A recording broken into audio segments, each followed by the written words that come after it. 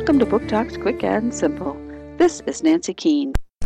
Diamond Daniel is irrepressible, feisty, determined. When she and her mom moved to a new section of New York City, Diamond is determined to find a new best friend. She misses her old neighborhood and all her old friends, especially Alicia, but she's determined to find a new best friend. No one could be a less likely candidate than the new boy, Free. He is rude and mean to everyone. After he scares another third grader, Diamond finally confronts him.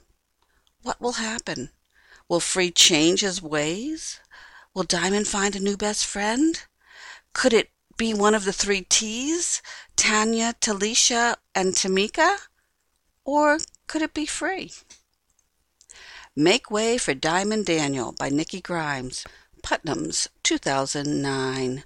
Book Talk by the Pennsylvania Young Readers' Choice Award Committee.